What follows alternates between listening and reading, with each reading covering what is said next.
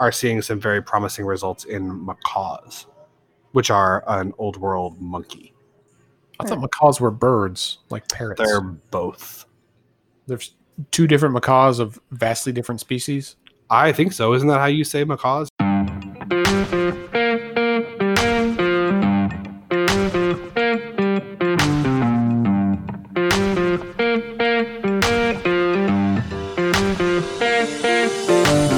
Hey everybody, and welcome to Let's Pod This. My name is Andy Moore, and I'm joined by my two co-hosts, Bailey Perkins. Hello.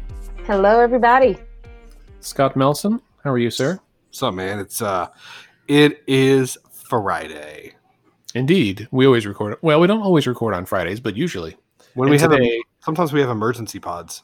Man, that's true. But these days, every day is an emergency. I know. Bailey, you haven't done an emergency pod with us yet, have you? I did. You did? I think one of the COVID ones, the first COVID one. Emergency pod. So. That's right. Yeah. I love emergency pods. And now it's a fresh hell every day. So today, dude, it's May 1st. We're opening up. Everything's fine. It's May Day, which is like ironic in many regards. So yes, today we're recording. It's Friday, May 1st.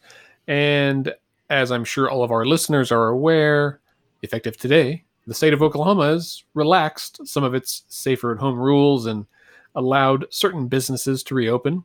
We have a neighbor friend that is a nail tech, and she said she has to go back to work today. She was not super excited about it. And so it was interesting to talk through the safeguards they're taking.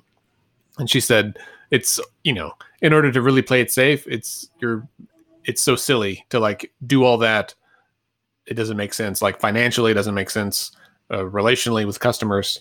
So anyway, so the state is not fully reopened, but we're phase 1 or phase 2, whatever we're on. Oklahoma is open for business. And Andy, a soft plug for the Lost Ogle, because they did a little column about like the top 10 places in Penn Square Mall to get the Rona as a, jokingly way, but the fact that the mall is opening today as well. And, before we were recording, we were talking about, seems like that is not the first place on my list of places I've got to go when this pandemic is over. I'm not itching for an Annie Ann's pretzel or something. The Lego store. I don't know. The places that are first on my list are not open yet. No. And, I'll be like, I've been okay for the most part. We've been home with the baby and, like it's nice outside. We can go for walks. But really now that the weather's warming up, like today I was dying to go to Fassler Hall and like sit out there with you guys and like have a big stein of beer and their like Mediterranean lamb sausage hero hot dog situation. I was like, man, that sounds so good. But we can't do it. So we'll wait longer. So let's kind of get into it and let's talk about what's happened this week. So reportedly the state has received about $1.2 billion in federal funding from the Federal CARES Act to fight the coronavirus pandemic. So it's to fight it and to like fill in budget holes from it. And this week we got a little more information about how that money is being spent.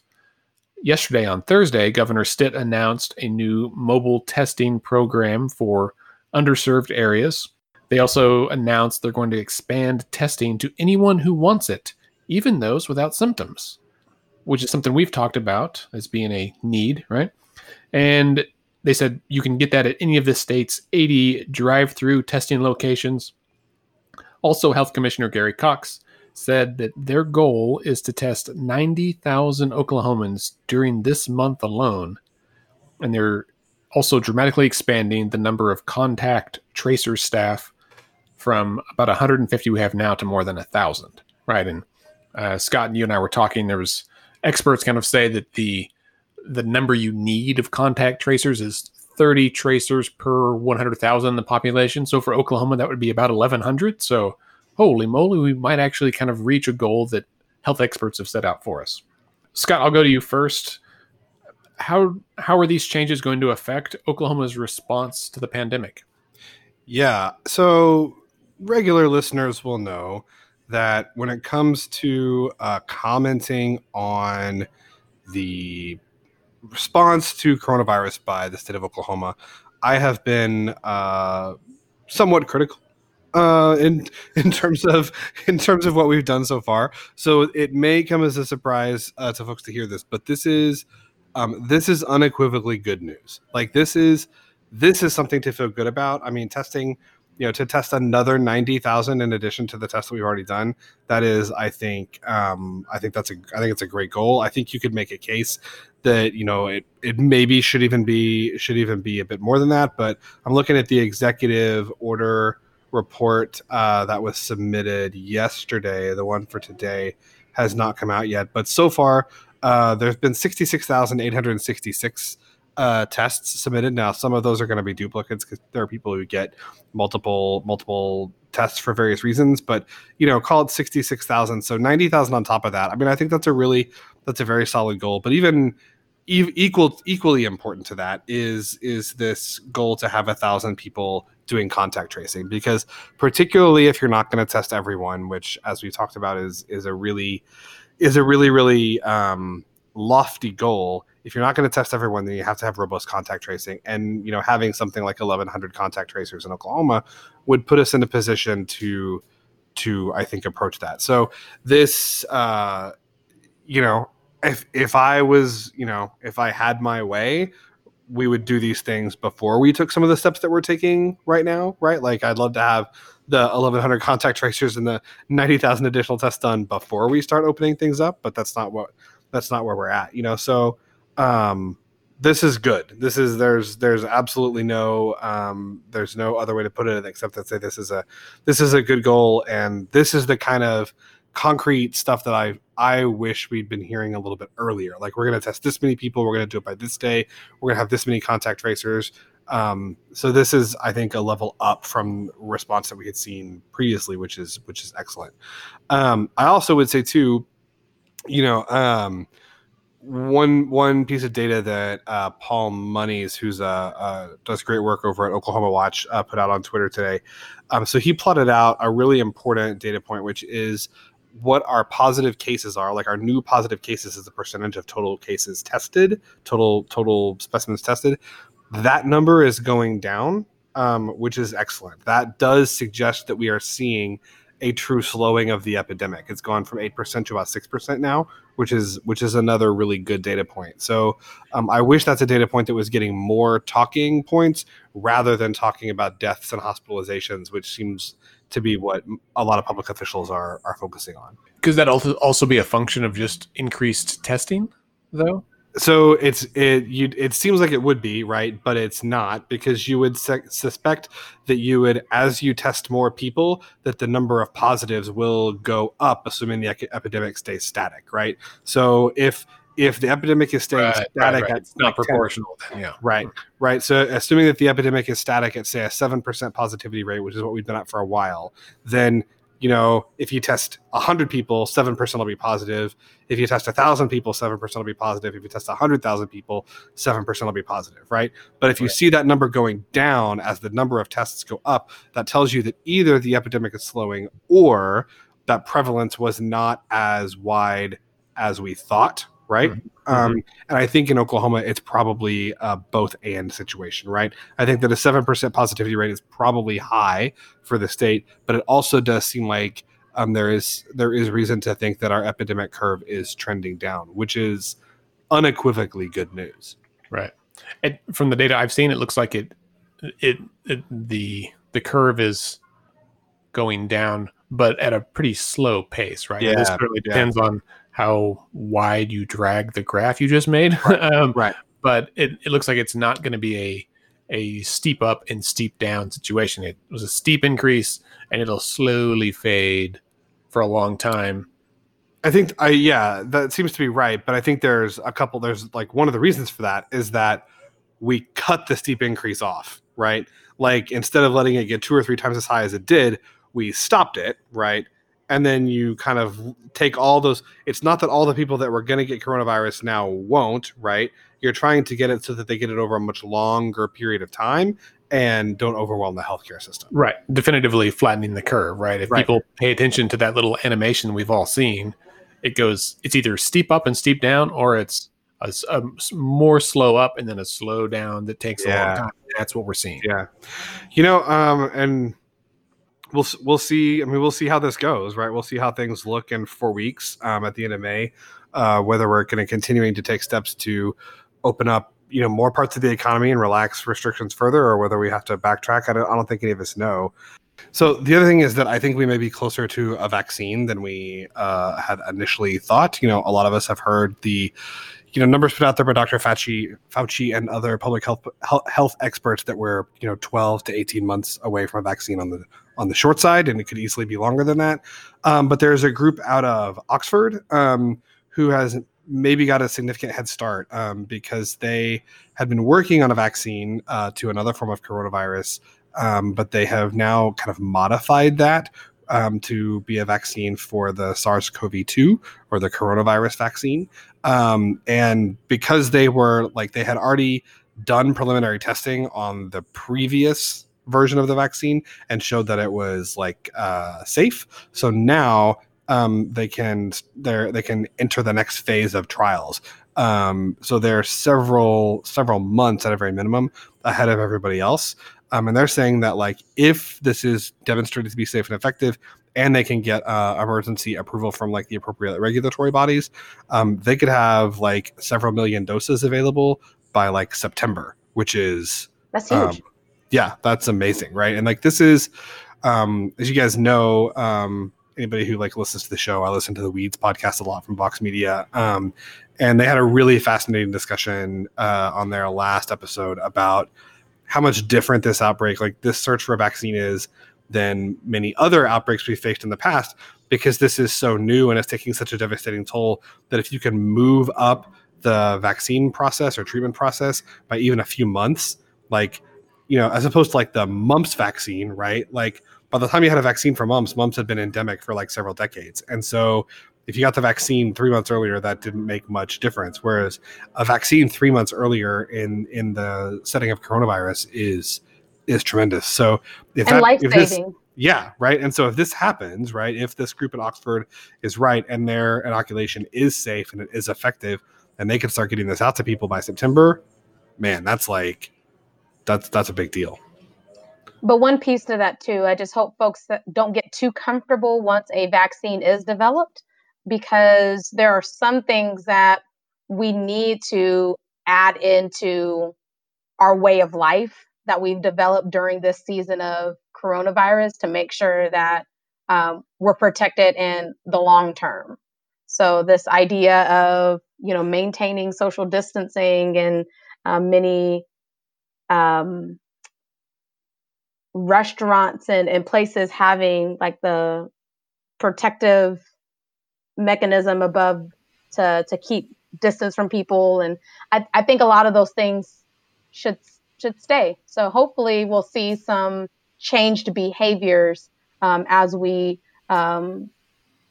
go through the COVID-19 pandemic. Yeah.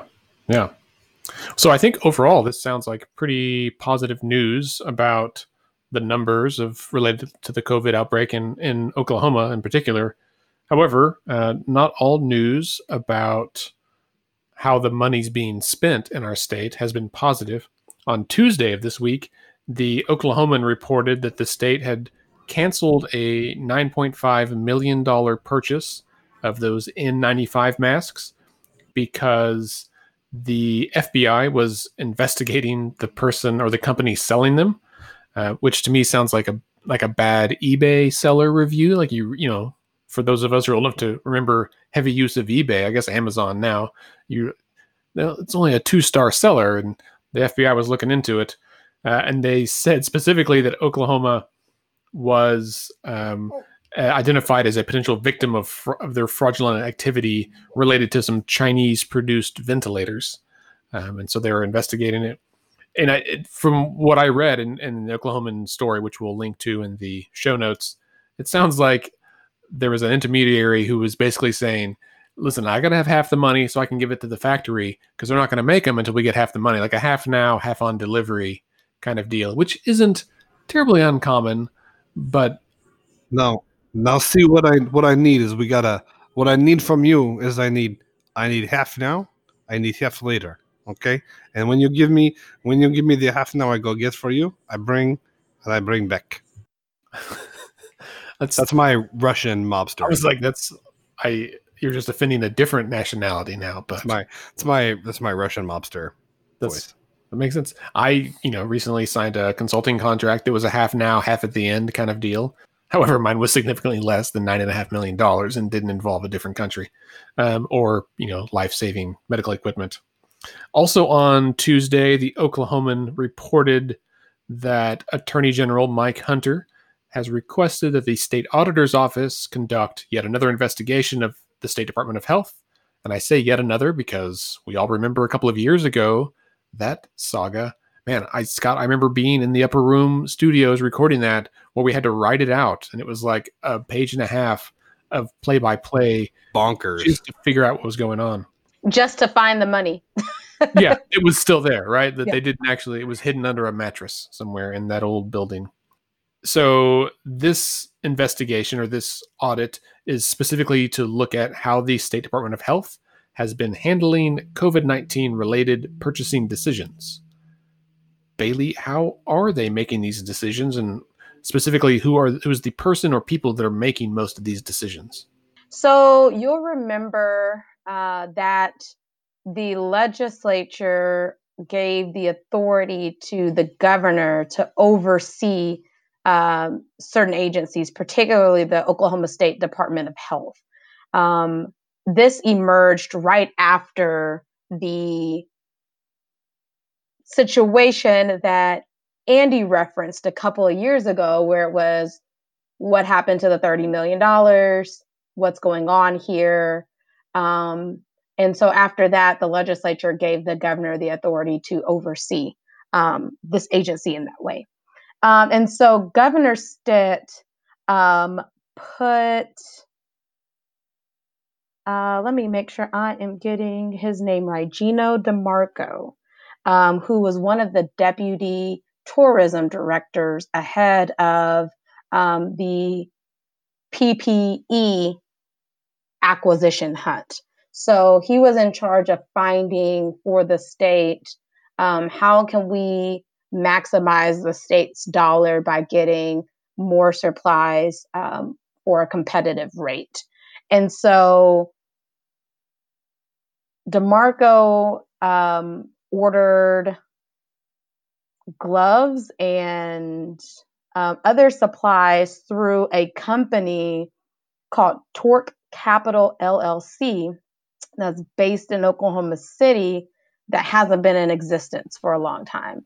And on top of that, they got this finder's fee for finding these supplies, but then come to find out the person that they're getting the supplies through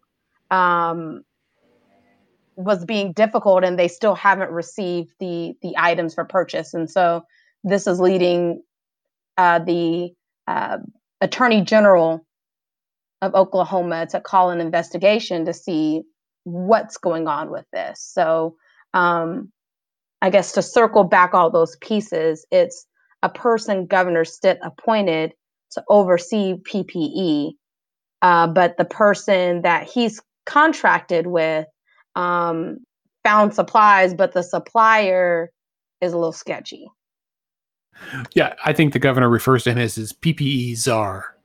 But yeah, his background is he's an oil and gas guy, and then he was at the Department of Tourism, and now he's in charge of this. So he's not necessarily like a supply chain guy, right? He's not like Tim Cook at Apple that was a supply chain guru.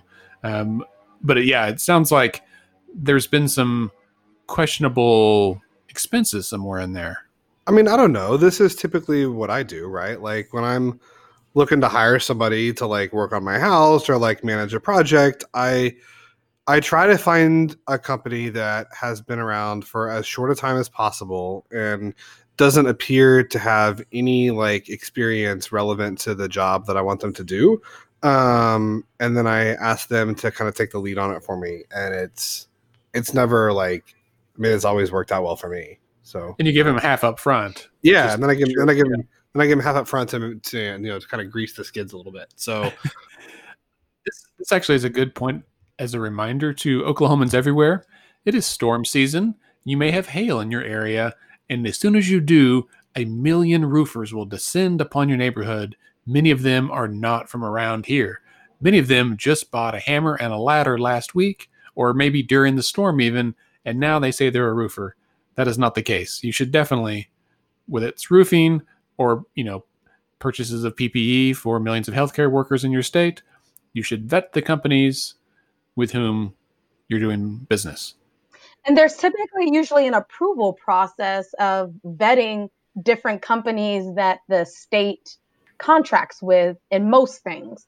And so it's very unusual to see us, in a way to kind of visualize it, do a Google search of, who could find me PPE and randomly pick someone that hasn't been vetted. I mean, Andy, to your analogy, the Oklahoman reported that Torque Capital is described on its website as a global food export company sending chicken, pork, beef, and other agricultural products from Americas to Asia, which I don't see anything related to supply chains or PPE production or anything within that description of what they do. So this was somebody gave me a good deal and it sounded good, so we went with it.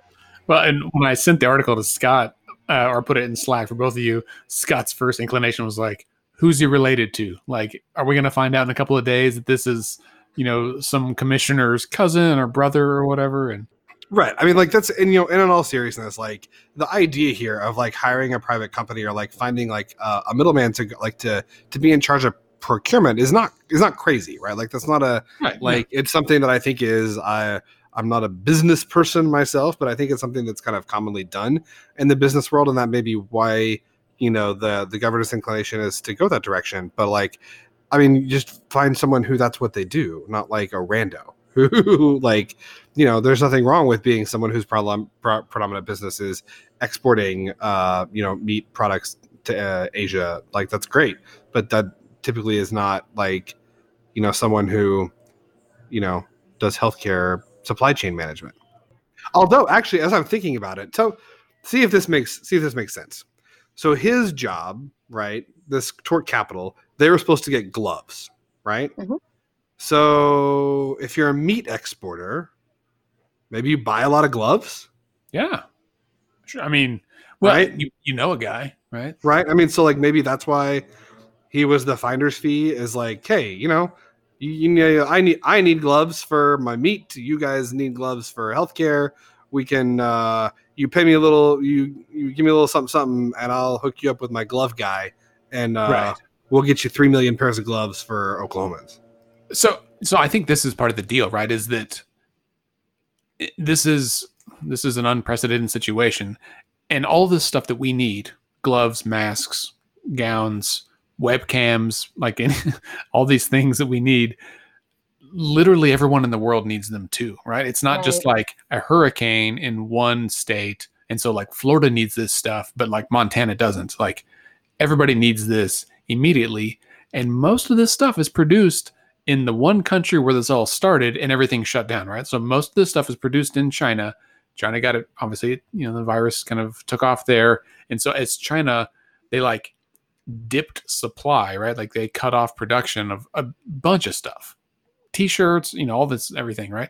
And so once it spread, then the rest of the world's demand goes way up, but production is down so much that things are in short supply. I've been trying to purchase some live streaming supplies for CivicsCon, which is coming up in a few weeks. We'll talk more about that later. And I needed a device to connect my nice camera to my computer, and they've been out of stock everywhere, like for weeks and weeks and weeks. And I would call around. I'd call companies in New York. I'd call companies in California, companies in Seattle, and they all import from the same place, right? And no one knew when it was going to come in. They're like, we might get 3 next week. We have no idea. We've ordered, 2,000, but we don't know when they're coming in. And so I just kept calling, hoping I would like strike up a friendship with someone over the phone, and that maybe they would slip a little USB capture device like in the mail to me rather than somebody else. Maybe what I should have done is grease the wheels and like slipped him a Mickey to help it happen. What is a Mickey? That's not drugs, is it? I don't know what a Mickey is. So I'm curious if this is, the state's fault, middleman's fault, or if this is a symptom of this global epidemic that we're not prepared for, right? Like the last time we had one of these was 100 years ago, and the world was fundamentally different in every way. I think it's who is it that's one of the Silicon Valley like tech people is like move fast and break things, right? Like that's the like kind of the new like startup mentality.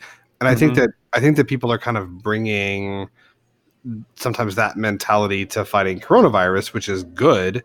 But this situation, I think, does show that we still need to, when we're going through things and spending taxpayer money, like we need to still do due diligence, right? Like we still need to, it is certainly okay that some of the normal like regulatory mechanisms that we have in place, maybe we don't have to abide by all those. Maybe we suspend those in order to get, supplies and medications, as quickly as we need them.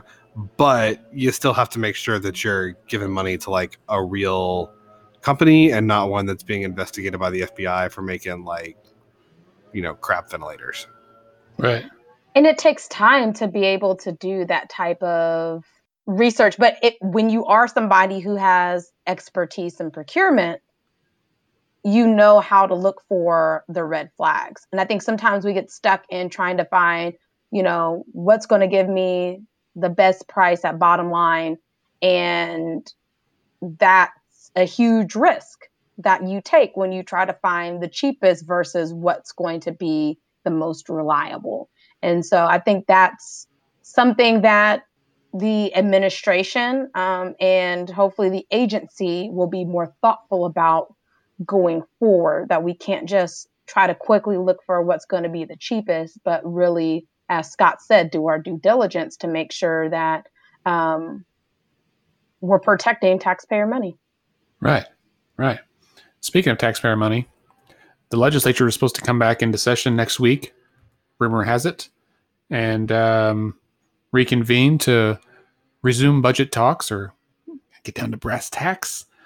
The problem, of course, is that the state is expected to have somewhere between $800 million and $1.3 billion less than they did this year. So somewhere between a giant and enormous budget hole. But the legislature is not sure how much, right? They think around 800. The governor's office says 1.3 billion. That's a difference of roughly $500 million, which seems like a really big variation in estimates. Yeah. And this does not include money for Medicaid expansion. Oh, right. They need an extra 150 million or something for that, right? Right. And which is expanding either way, right? Like right. The governor's expanded it, and then the people get to vote on it in June.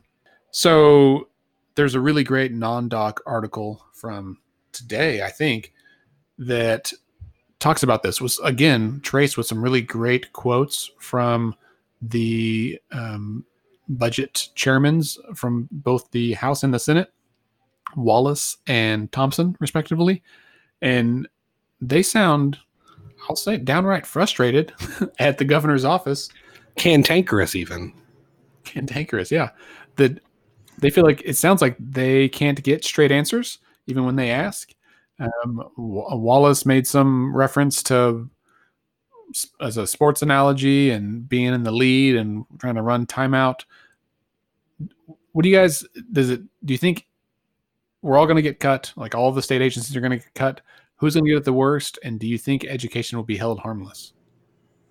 I mean, I think so. That Non-Doc has a great piece on this, and what they're saying is, well, what the legislative leadership is saying is, all right, so the governor got all this COVID money, and he's not telling us how he's going to spend it, and he's particularly not telling us how much is going to go to education, and he's telling us to prepare, we need to be writing a budget for a $1.3 billion shortfall, and which is cuts of like 7.5% across the board for the next fiscal year. And they're like, the reason that we feel like, to quote a friend of mine, that dog don't hunt, is because the governor's office also sent letters to the directors of all these state agencies asking them to prepare budgets for 3% cuts. So they're like, what's the real number? Is it 3%? Is it 7.5%? I think everybody's operating under the assumption that there's going to be less money next year, but the question is how much. And in state budget terms, a 4.5% difference is a big, big difference. So the legislative leadership is asking the governor, like, where are you getting these numbers, and what are you doing with the coronavirus money? But what Mr. Representative, I think Wallace is the one who made the point about running the clock out, is that the legislature has to pass a budget by the 29th of May. Constitutionally, that's what they have to do, right? And the governor, as far as I understand it, doesn't have to tell anybody how he's going to spend this $1.2 billion in coronavirus money from the CARES Act. So the governor's kind of saying, like, all right, I've given you the numbers I'm going to give you, and I'm going to go do my thing. You guys prepare the budget. Is this like when you're married and one member, Bailey's already nodding, when one of you gets some money, you find an extra 50 or something, and your buddy gives you $40 to help him move, and you're like, this is my money. This is not your money. This is my money. I'm going to spend it on whatever I want to spend it on, and you can't say anything about it. The governor got some of my money. That's what it feels like.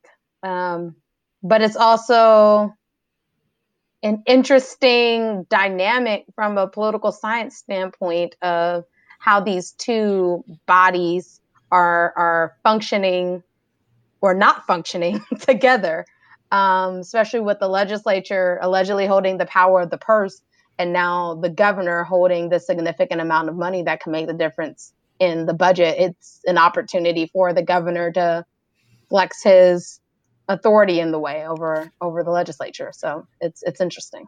And, the governor has also kind of floated the idea of using some of this money to shore up the, what's the name of the education scholarship credit fund thing, where basically you can donate money and get a tax credit if you donate money into this fund that's used to support scholarships to private schools. And he wants to use some of the money to go into that. The Henry. Yeah, he wants to use some of the money to go into that. Secretary Hoffmeister, Superintendent Hoffmeister has said she doesn't think that's an appropriate use of the money. It seems like really poor communication. Everybody's like, they're not talking to each other very much. Everybody's like trying to protect their own little fiefdom. The governor, I think, feels like he's been burned by the legislature a few times recently when it comes to tribal gaming, when it comes to the like $200,000 for his like technology infrastructure digital transformation. Right. So it's just, I'm the oldest of three. I'm the oldest of three boys. And when we were, getting into it, sometimes my parents would tell us, if y'all are going to get in a pissing contest, go outside. And it feels like that's what we're in right now. I don't know. At the expense of 4 million Oklahomans. So it is funny. So, we've been doing Let's Fix This for just over 4 years. This past Monday was our 4-year anniversary, birthday, whatever that appropriate designation is. And we've been doing the podcast for, I guess, 2.5 of that. And so in my short time of really paying attention to the Oklahoma legislature and politics in this state, it seems like history repeats itself very frequently. And from the conversations I've had with folks who have been around a lot longer, it definitely repeats itself. Sometimes the names change, but I was thinking this morning about how I wonder what the cycle is. If it's like a 8-year, 10-year, 15-year like cycle of where like kind of regimes are in power, like, and things operate under a certain modus operandi for a certain amount of time.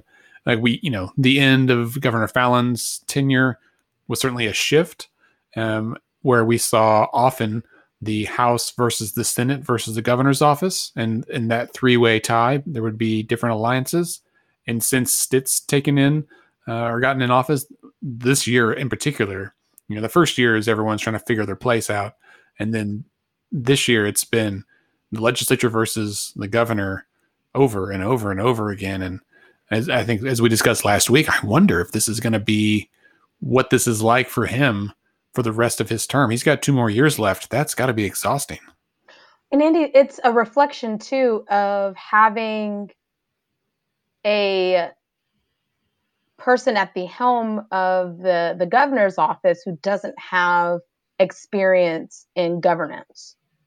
Because in the past, as you noted, the interactions and those relationships among the House, the Senate, and the governor's office were a lot different. You didn't have the legislature coming together to sue the governor's office in previous years, right? To say, hey, you need to do this because this is part of your job. A lot of the tensions among those 3 areas of, when I say areas, the House, the Senate, and the governor's office, was among policy goals and interpretations, and not fundamental ideas of governance. We didn't see, Governor Fallin trying to hold the legislature back from figuring out how to get funds for the budget. I mean, 2 years ago was a different kind of beast with, the fees versus yada, yada. But I think what we're experiencing during this administration is unprecedented for Oklahoma politics. And so it will be interesting to see over time, is this going to be the new normal of the House and the Senate, who often have their tensions, standing in lockstep together, saying, this is how we need to move our state forward, because you have, this body in the legislature of folks who have been there, 5, 6, 7 years in governance. What a weird world. I'm curious to see what happens. This whole coronavirus has got the world upside down. You referenced the legislature suing the governor, and we'll kind of get close to wrapping up here. On one last note from this week is that on Wednesday, a referee of the state Supreme Court heard oral arguments via the telephone in an, I guess it's technically a lawsuit, but a legal action that was filed last week by the League of Women Voters of Oklahoma and 2 individuals, a nurse practitioner and a woman living with cancer. And they had filed a writ of mandamus against the election board. It's against, but a writ of mandamus trying to compel the court, or trying to get the court to compel the election board to make some changes to the instruction sheet that is included with absentee ballots that would effectively mean that voters could self-notarize absentee ballots rather than having to go and meet with a notary face-to-face somewhere, right? So as a public health concern here. And so that was on Wednesday. We don't know how quickly the court will rule, of course. That's up to them. They are still meeting, I think, by telephone, from what I've heard. And we do expect them to issue some kind of ruling relatively quickly, because the deadline for printing ballots is fast approaching for the June election. And I'm going to pause real quick to say, my neighbor uses his leaf blower every single day. This is the 3rd time today he's used his leaf blower. I don't know what he's doing. He blows off the trampoline. He's blowing dirt off the patio. I don't think he owns a broom is the problem, but he's got a gas-powered leaf blower.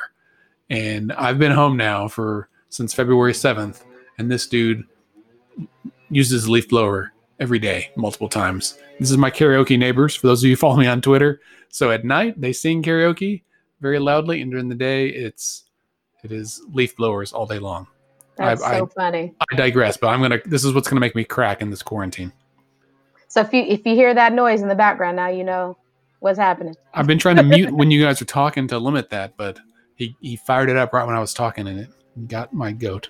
You probably heard that from my end too, because they've been walking by my window with the leaf blowers as well. Golly. Amy Curran from Generation Citizen was tweeting about it too. I had a call with her the other day about CivicsCon, and she said she had 3 at the same time in her neighborhood going, and she was just about to go insane. So there is some science behind this. Leaf blowers, the pitch at which particularly gas-powered leaf blowers operate, like permeates walls for a long distance, and so they contribute like pretty overtly to noise pollution and at a level that's unhealthy. So I assume that my neighbor sings karaoke so loudly because he's deaf from his leaf blower usage. So that's my assumption. Anyway, I digress. Well, and Andy, before we go, Yeah. It's important to mention on the national level that there is a group organizing a boycott, some call it a strike, on behalf of workers at Walmart, Amazon, Whole Foods, Instacart, and I think a couple of other corporations.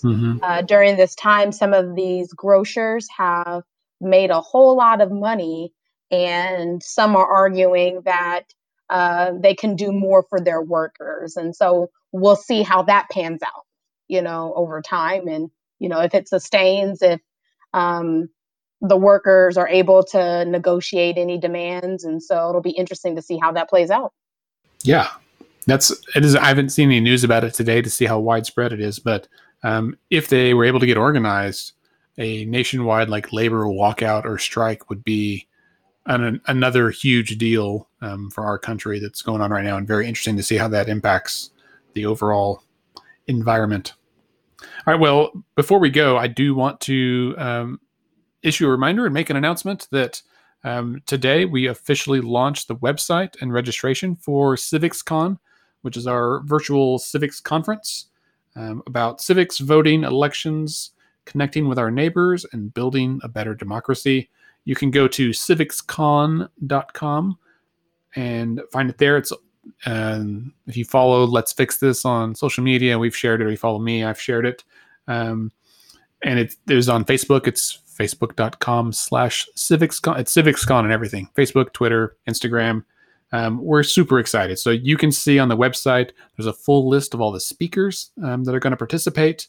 Maybe not full. I've got a couple more that have yet to be added. I'm waiting on some information.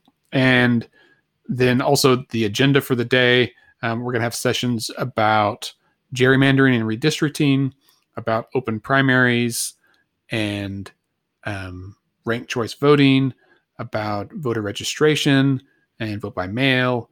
We're going to have one about running for office, about government transparency and doing advocacy in a virtual world, about how the next generation can save democracy, specifically Generation Z, which is the youngest among us. And we've got, I think, a really cool model here that we're able to pair up, in many cases, national level people. So, the CEO of Vote.org, of the National Freedom of Information Association or Coalition, people from Common Cause, people from the National Vote at Home Institute, Open Primaries, Run for Something, these big groups. We have partnered them with folks from here in Oklahoma that are like boots on the ground folks. So Nicole McAfee from ACLU of Oklahoma, Lauren Zuniga. I'm going to be I'm going to kind of moderate some things. AC Facci. We've got a bunch of students from Generation Citizen. They're going to participate. Amy Curran's going to be a part of it. It's going to be a day-long live stream event on Facebook and YouTube, but it'll be interactive. So it's not just, you can certainly set it up and watch while you're working from home, but you can also comment. You can have a dialogue, and we will be able to see that and kind of bring your comments into the conversation as we go along. I am so jazzed. I was up till about 2:30 last night finalizing things. I'm super excited. So that is May 29th. Hopefully all of our listeners have marked their calendars already, but go to civicscon.com and take a look. And big thanks to our co-hosts for this, Generation Citizen and the Oklahoma Humanities. We are very excited.